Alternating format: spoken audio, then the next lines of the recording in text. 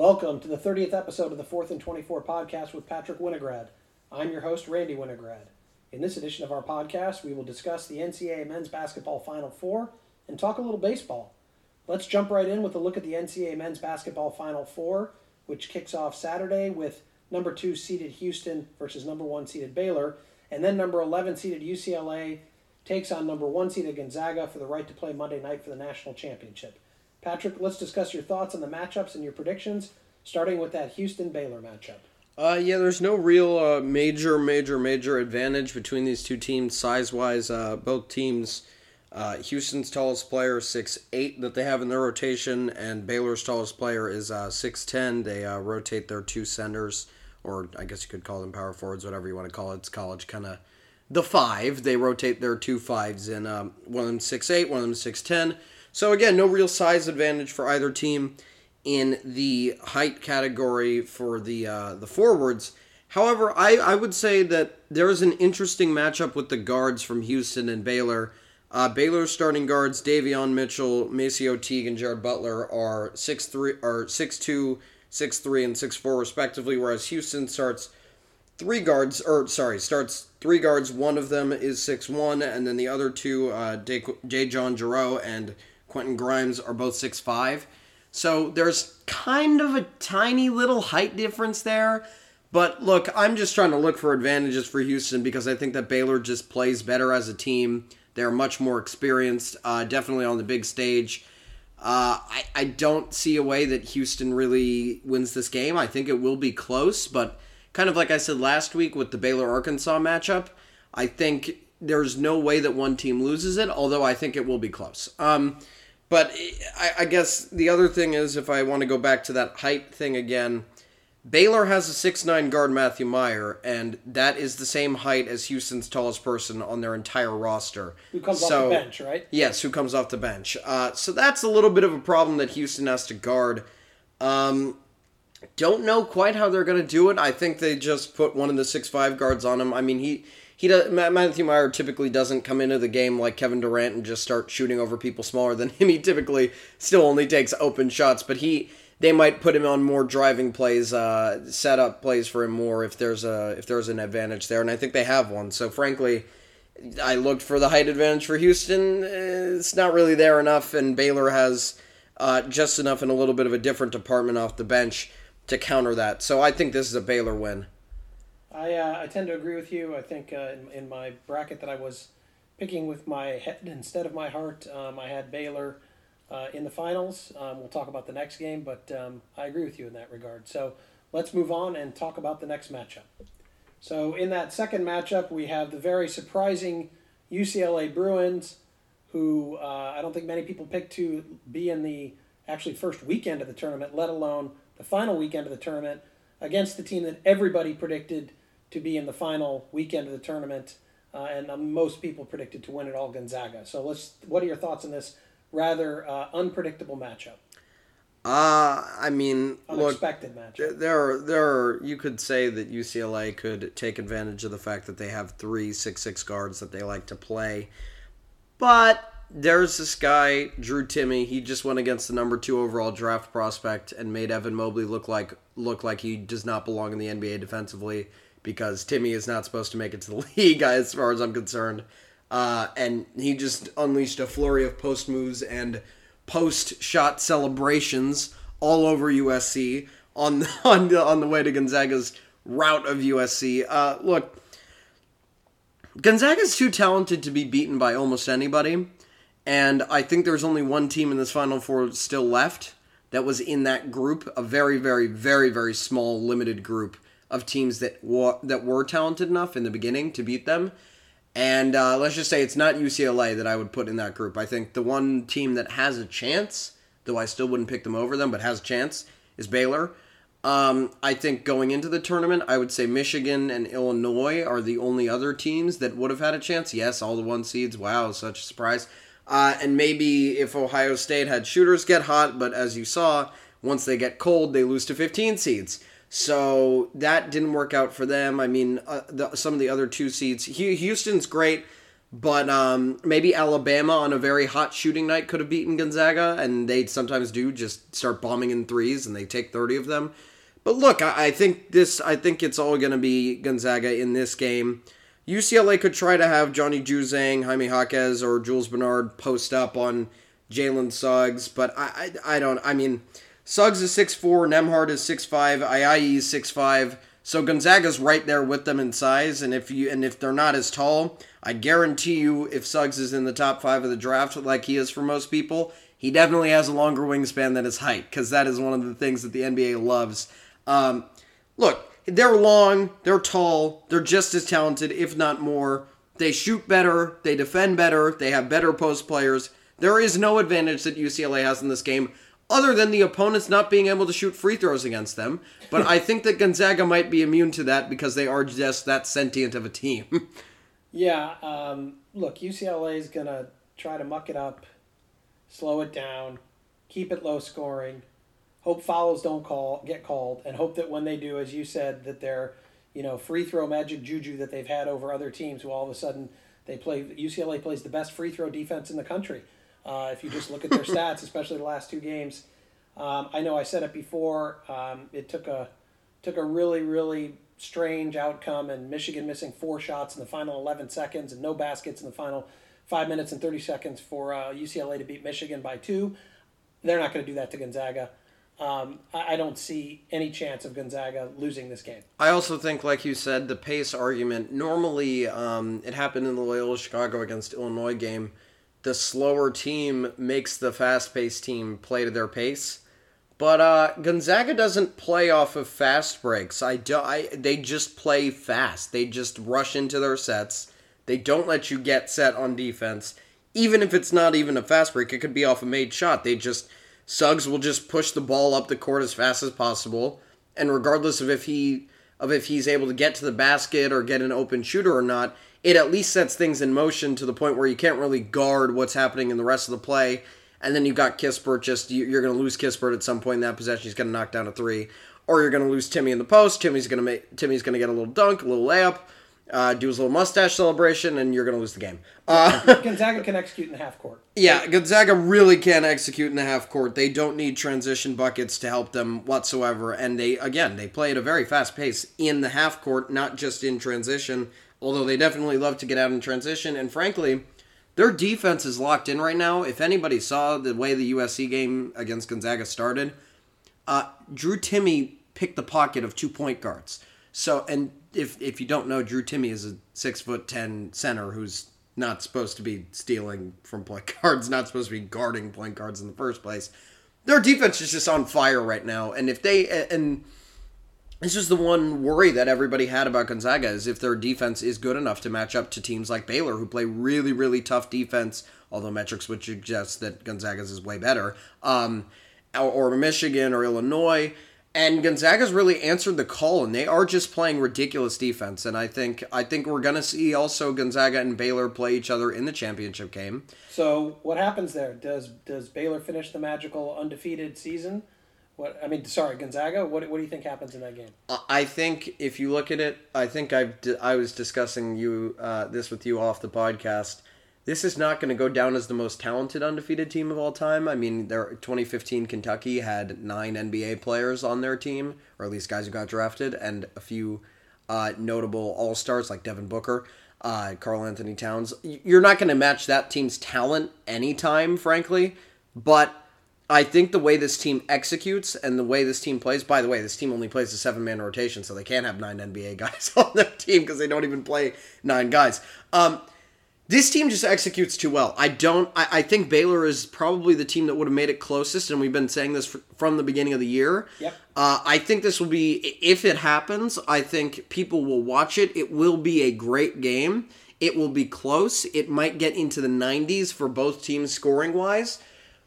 But I do think that Gonzaga, no matter what, will find answers to things that Baylor can do.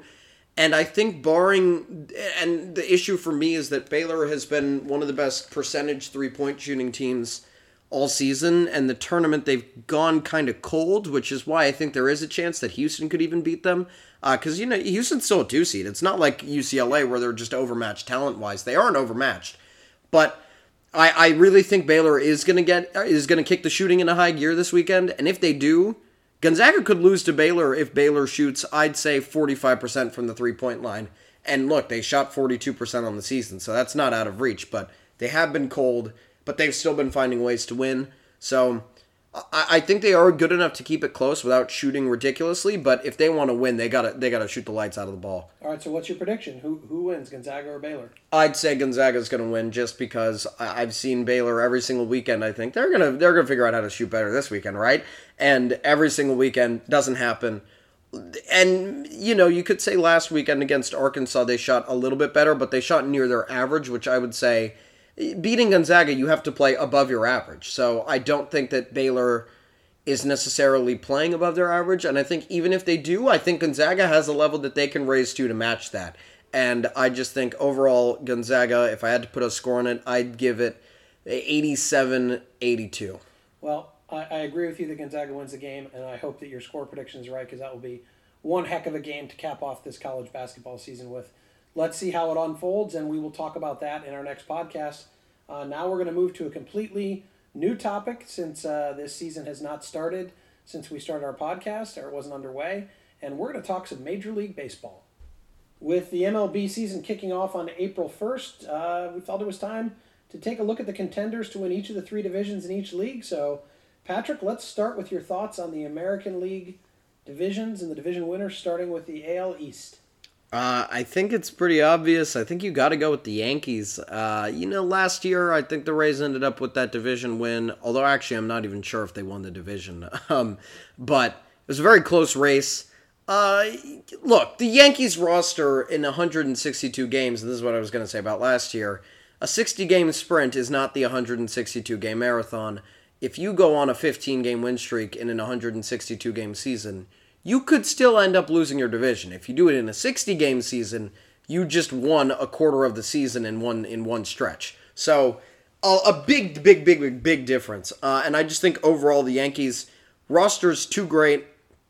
It's just too good.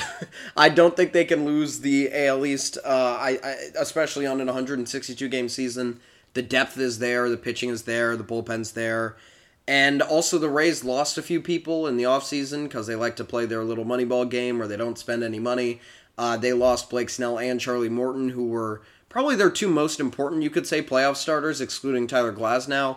That's not good for them. And the Blue Jays, actually, are taking a step forward. They made it into the playoffs last year, barely. But now they've added Marcus Semien and George Springer, trying to add a little bit of winning culture, stealing away from the AL West, trying to limit the talent that's fighting them for a wild card spot. And I don't think the Blue Jays end up with that wild card spot, but I do think I think one of the Rays or the Blue Jays will get one, and I just think it will be the Rays. Yeah, and let's remember last year had an expanded playoff format due to that. Right, with 8 teams in each. 8 teams in and a best of 3 series, as opposed to going back to where we're at this year, which is the 2 wild card teams play 1 game. And then the winner of that game, and that's only 5 teams from each league in the playoffs. So yeah, Blue Jays last year made the playoffs. This year, if this year was the same format, they'd be an easy lock for the playoffs. But new format, not new format, back to the old format. Not gonna. That's not gonna. They're not gonna win it. And the Blue Jays also are just like last year, so the same thing as last year, at least for the start of the season. They're not playing in Toronto, their home games. Yep. They really don't even know where they're going to be. And they don't have George Springer for the start, too. Although they did start out with an opening day win over the Yankees in extra innings in New York, so they'll take that victory. But the Blue Jays are a team without a home. They've announced their first 3 homestands are in Florida, and then they're going to figure it out from there. Very strange. All right, well, let's move on to the AL Central. What are your thoughts there? I think this is the closest division race that's very top-heavy, excluding the NL West, which we'll get to later. I think the Chicago White Sox will pull it out. I was a huge supporter of the White Sox last year. Not necessarily fan-wise, but I thought that up-and-coming roster was going to be able to get into the playoffs and win their division. They did not win the division, but they did make it into the playoffs, and they frankly should have won their first round, but they did not. This team the White Sox are really good, and when you take a young team that just made the playoffs and barely lost in the first round to another good team, and then they all get a year earlier, and or a year earlier, a year older, and you're getting more experience for them, and you add some more pieces. You added Liam Hendricks from the A's. Again, everybody just taking from other rosters in the AL. It seems like they're trying to weaken the other teams. It's a big pickup, and look, Jose Abreu still won AL MVP last year. This is a really good team that the White Sox have, and the Twins, kind of in a similar place. I think they get the wild card spot. I think they're good enough to beat out the Blue Jays and the A's, and maybe even the Rays for the fourth spot. I don't know who would win that wild card game. It'd be pretty much a toss up, just like any one game series is in any sport. But I do think the White Sox come away with the division, and I think the Twins come in second, although this is the race to watch, I would say, in the league, because, we'll get to it later, but in the NL West, we just know that both those teams are going to be in it in the end, but I think the Twins or the Sox could have a legitimate chance of missing the playoffs if they didn't win the division, just because their division is good enough to take games off of each other, but same thing flies for the AL East too, so overall I got the White Sox and the Twins in. All right, with the White Sox winning that division. Yep. And then the American League West, who do you have? I hate to say it, but I do have the Astros. Look, this team last year was under 500, should not have come close to the playoffs, but in the end, they almost actually made it to the World Series. They had a ridiculous comeback down 3-0 to the Rays in their series to force a Game 7, only for the Rays to win, and then eventually without Justin Verlander, they did this. Yep, and eventually lost to the Dodgers in the World Series, obviously. But I will say, I still like what the Astros have. They don't have George Springer anymore, but they already were using that young core in the outfield, and they didn't have Yordan Alvarez last year, so pretend like this year, look, if you look at it, they're at a net positive, I would say, without Springer, but with Yordan Alvarez and Justin Verlander, and also their bullpen. I think you might remember this at the beginning of the year. They were playing a series, and they mentioned that of their healthy bullpen at that time, none of them had a single major league appearance. And now this year, they've all gone through a deep playoff run. Framber Valdez looks like an emerging Cy Young. I remember watching a Dodgers game, joke that we made him look like Cy Young, even though he was just a rookie. And look, he might actually be Cy Young. Look, their rotation somehow got younger, even with Verlander and Greinke coming back. And look, Verlander and Greinke, they're always going to be there. They're mainstays. They're going to figure it out. The Astros are still good enough. And as I said, the A's lost Marcus Semien. They lost their closer, Liam Hendricks. I think they lost just a little bit too much to be able to keep up with the Astros. I think if they kept those pieces, I would say they're still in the they're still the favorites. But I'm going to give the edge to the Astros, and I'm going to say that those losses push the A's under the Twins and the Rays, and they will miss the playoffs this year. All right, well, let's move over to the National League and start with the NL East. What are your thoughts on that division? This division is the third most interesting, I would say, behind the AL Central and the NL West. The Braves and the Mets will be in a dogfight all year to win this division, although I will say this is probably the best division in baseball overall. I believe that every team in it I had at least better than 21st in my power rankings. Even the last place Marlins were, I think, the 21st team. So this division's just stacked from top to bottom. But I think at the top, the Braves and the Mets are clearly above the rest. The Mets barely ended up under the Nationals, Phillies, and Marlins last year. Now they added Francisco Lindor. I'm pretty sure they get Syndergaard back from his injury at some point this year. The Mets are really insane. They added a lot to their roster as soon as they changed their ownership, and they really went super, super, super aggressive. But it is a really good roster that they ended up putting together. Also got Marcus Stroman. This roster is going to compete. They might edge out the Braves for the division, although I will say I think the Braves will win the division. I think the Mets will fall shortly behind, but easily lock up a wild card spot. And the Nationals have a chance. But I'd say when you're playing these many games against the Braves and the Mets, and you consider the team in the division we're going to get to last, the Padres, when you got to take a wild card spot off of either the Mets roster or the Padres roster, it's probably not going to happen. All right, well, definitely well-stocked starting pitching staffs there in the end. With the Braves and the Mets. Very interesting. It could come and the Nationals. Yeah, it could come down to which of those teams survives the season without an injury. Yeah. Or how other players who were injured last year come off of injury. So let's move over to the NL Central. What are your thoughts on this division? Yeah, this division has great depth, although there is no real clear top team. I would say the Cardinals, Cubs, and Brewers are not only in a stack within this division, but I think they're within a little bit of a group there at somewhere in between the 10 and 15 range in the league as in terms of the best teams, just in the whole league. So they're very, very evenly matched. They're very close to each other. A few different strengths depending on which team you talk about, but I think the Cardinals' addition of Nolan Arenado just puts them above the rest by a little bit. Again, this was a very close divisional race last year. All three of those teams, that the Cubs, Cardinals, and Brewers, did make the playoffs last year, and the Reds did too. The Reds lost too much. The playoffs shrinked by too much. The Reds aren't close anymore. But I do think that you won't see any team from this division in the wild card. I think the winner of this division wins at about 93 or 95, somewhere in that range, that amount of wins. And then the losers go home at 90 wins and 87, something like that, and they're still not in the wild card because the rest of the National League just has too many good teams in it.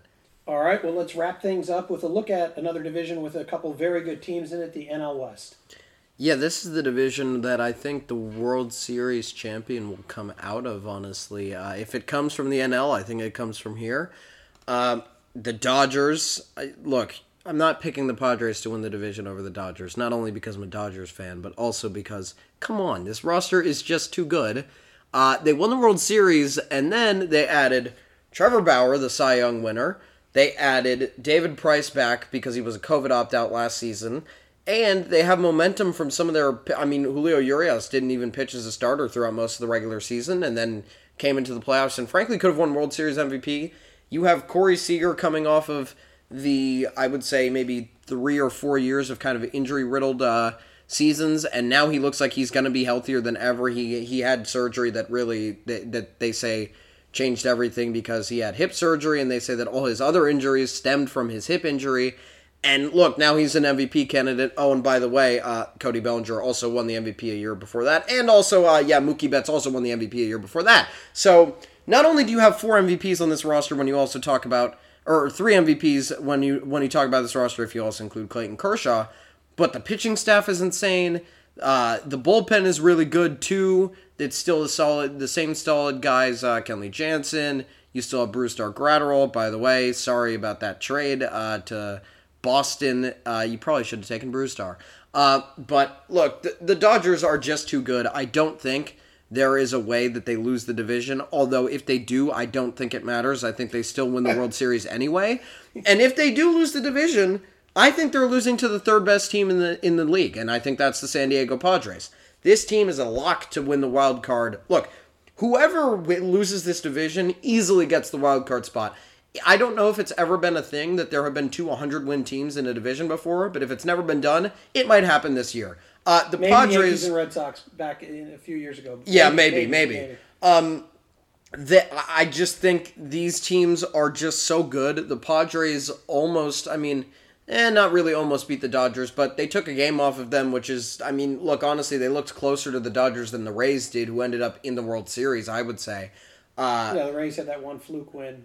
Fluke win, and then also lost in 6 games on a best of 7 compared to losing in 4 on a best of 5 that literally pretty much was won by Cody Bellinger robbing a Fernando Tatis 2-run home run. I would say the Padres are closer because Cody Bellinger's not going to rob every single home run that comes their way. So, the Padres are closer, and also they made some offseason trades that boosted their roster. I think exchanging Zach Davies for Yu Darvish and also getting Blake Snell from the Rays in return for, I forget who they traded for him, to be quite honest. But overall, they just did a great job improving their roster again. And they locked up Tatis, so there's not going to be any issues ego-wise or anything there. I think totally this team is put together to build a championship. But they have a big opponent, not only in the National League, but in their division. And I do think the Dodgers win the division, as I've said, but I think the Padres easily lock up the number 1 wild card. And I wish that Padres-Mets would be a series instead of a 1-game playoff if it gets to be the wild card series, because these teams are more deserving than a one-and-done postseason. Yeah, it's pretty crazy. The Padres and the Dodgers, they would have been World Series contenders without the offseason moves they made. Yep. And it just seemed like they were in a literal arms race with each other in terms of what they did to bolster their pitching staffs. All right, so we've heard about your thoughts on the division winners, and you've kind of given us a little bit of a foreshadowing of who you think is going to win the World Series, who's going to be in it. But let's lock you down there. Who are your predictions to be in the World Series? I think it's the Dodgers and the Yankees, and I think, look, I'm going to be honest. If I could make a combo team and just say the NL West winner versus the Yankees, that's what I would say. If the Dodgers are going to lose to anybody, they're going to lose to the Padres. They have a history. I mean, if you look at it last year, even up 3-1, the Dodgers just somehow cannot. They're immune to losing to the Braves in the postseason. So I think that's the other contender outside of the Padres there.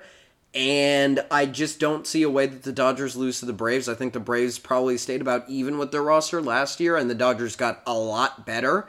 So when you consider it that way, I think the Dodgers easily beat the Braves, although I think their toughest series, again, is going to be the NLDS, because the team in the wild card will be better than, most likely, I would say, the team that they play in the next round, especially if it ends up being the Padres, because, again, if these two teams end up with maybe 2 out of the 3 or the 2 best records in the MLB, one of them still has to play in a wild card game, and then, by the way the seeding works, the number 1 overall seed does play the wild card winner, so the Dodgers or the Padres, whoever wins the division, will play the other one.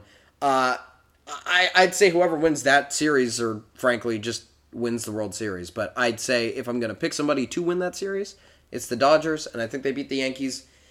I don't know about 6 or 7 games. I think it's one of those two, but I think I'll lean towards 7. So it's interesting the point you make about assuming that the 2 best teams, or at least the division winner in the West, is going to be the number 1 seed, and they would likely face the winners of the wild card game, which is likely the Padres. So it could just be Dodgers Padres for who doesn't have to throw their number 1 pitcher in one game in terms of facing each other in the first round. Right. And it's interesting. I think the Dodgers hold the advantage either way, because the Dodgers frankly have at least 3 number 1 starting pitchers. With Bauer and Kershaw. Maybe Kershaw's not a number 1. But I would say 4 or 5, maybe. But they have Bauer and they have Buehler, who are as good as anybody that the Padres would throw. That's true. They burn one of those guys. And Kershaw is still better than Yu Darvish, and I think Yu Darvish, by the way, was on the Dodgers roster. And you look at Yu Darvish and Blake Snell's postseason records, and I do believe in the history of there are some players that just play better in the postseason. I wouldn't say Clayton Kershaw is one of those if you look at his overall career, but it looks like he turned the corner last year. Yep. Stopped getting unlucky, stopped having some bad defensive plays because he finally has probably the best defender in all of the league, Mookie Betts, behind him. And also I would say Walker Buehler in the playoffs is just a gamer. And also Trevor Bauer, nobody talks about it, but Trevor Bauer almost had the Reds beat the Braves in their series, but it just didn't work out because they could not manufacture a run for 14 innings. He shut the Braves down for 8 of them, who the Dodgers, frankly, all of their pitchers had some trouble locking down. He shut them down, but he had no hitting behind him. And this year, actually, as we saw tonight, Bauer carried a no-hitter into the 7th inning in Colorado in his first game with the Dodgers, and the Dodgers were already up 10-0. So he won't have that issue with the Dodgers of getting run support, and I think that'll also push them over. I think the Dodgers also just have a culture and an experience, and the experience that San Diego just doesn't quite have yet. I think San Diego will get better and closer to the Dodgers every year, no matter how many moves the Dodgers make, just from being more experienced and having more of a culture. But I think this year, still the gap's too wide, Dodgers win. So I agree with you. My point was, I think the Padres could win the regular season. Maybe more motivated. Dodgers a little, who knows, it's hard to win so many years in a row. And yet the Dodgers still make it to the World Series, even with the wild card, because they can burn a number 1 starter, and they can line up, frankly, 6 guys to start after burning a number 1 starter with the depth. So I also think one of the things that people may think about is the MLB discussed last year maybe allowing people with such a big playoff format to pick their opponents in the first round. I think they might need to look into that with the way that the balance of the league is, especially for the next few years. I think both the Dodgers and the Padres would definitely agree to that because I think that the Dodgers would much rather play whoever comes out of the NL Central or even out of the NL East, probably the NL Central though, than play the Padres, and same thing vice versa. And also, why not have teams pick teams? Maybe they don't want to. Maybe the Dodgers didn't want to play the Nationals when they ended up winning the World Series because it was the one pitching staff in the league that was good enough to beat the Dodgers, and that's exactly what it did. I think they could change that rule also because the playoffs are just so small that there's not really much of a difference between 1, 2, 3, and 4 anyway. And look, maybe the Dodgers try to win 101 games and let the Braves win 102 just so that they can edge out the Padres for the division and not play them. Interesting, and maybe a new take on tanking this year. Yeah, semi-tanking, just like if you go full out for half the season and figure out where you are and then kind of just ease down to the 2 seed. We're going to shoot for the 2 seed. That's an interesting thought. Well, the beautiful thing is baseball's back with fans in the stands, and the beautiful thing, it's a very long season, and we will have many, many more conversations about the MLB throughout the course of our podcast in the coming months as college basketball wraps up, and so do some of the other and the NBA moves towards the playoffs, and then moves towards the playoffs, a little bit less to talk about in terms of disappointing and exciting teams. Yeah, well, we'll come up with something else to replace it. But for now, that's going to wrap up our discussion of Major League Baseball. It's also going to wrap up this edition of the 4th and 24 podcast. Please join us for our next podcast, which will be on Monday, April 5th, where we will do those most disappointing and most impressive NBA teams in our weekly recap of the latest NBA action. We'll also discuss the NCAA championship game and see the accuracy of Patrick's weekend predictions. In the meantime, be sure to check out Patrick's additional content, including his all-new NBA Power Rankings and his brand new MLB Power Rankings that he just launched for the first time this week on our website at 4than24.com. That's the number 4, THAND, the number 24.com. Thank you for listening.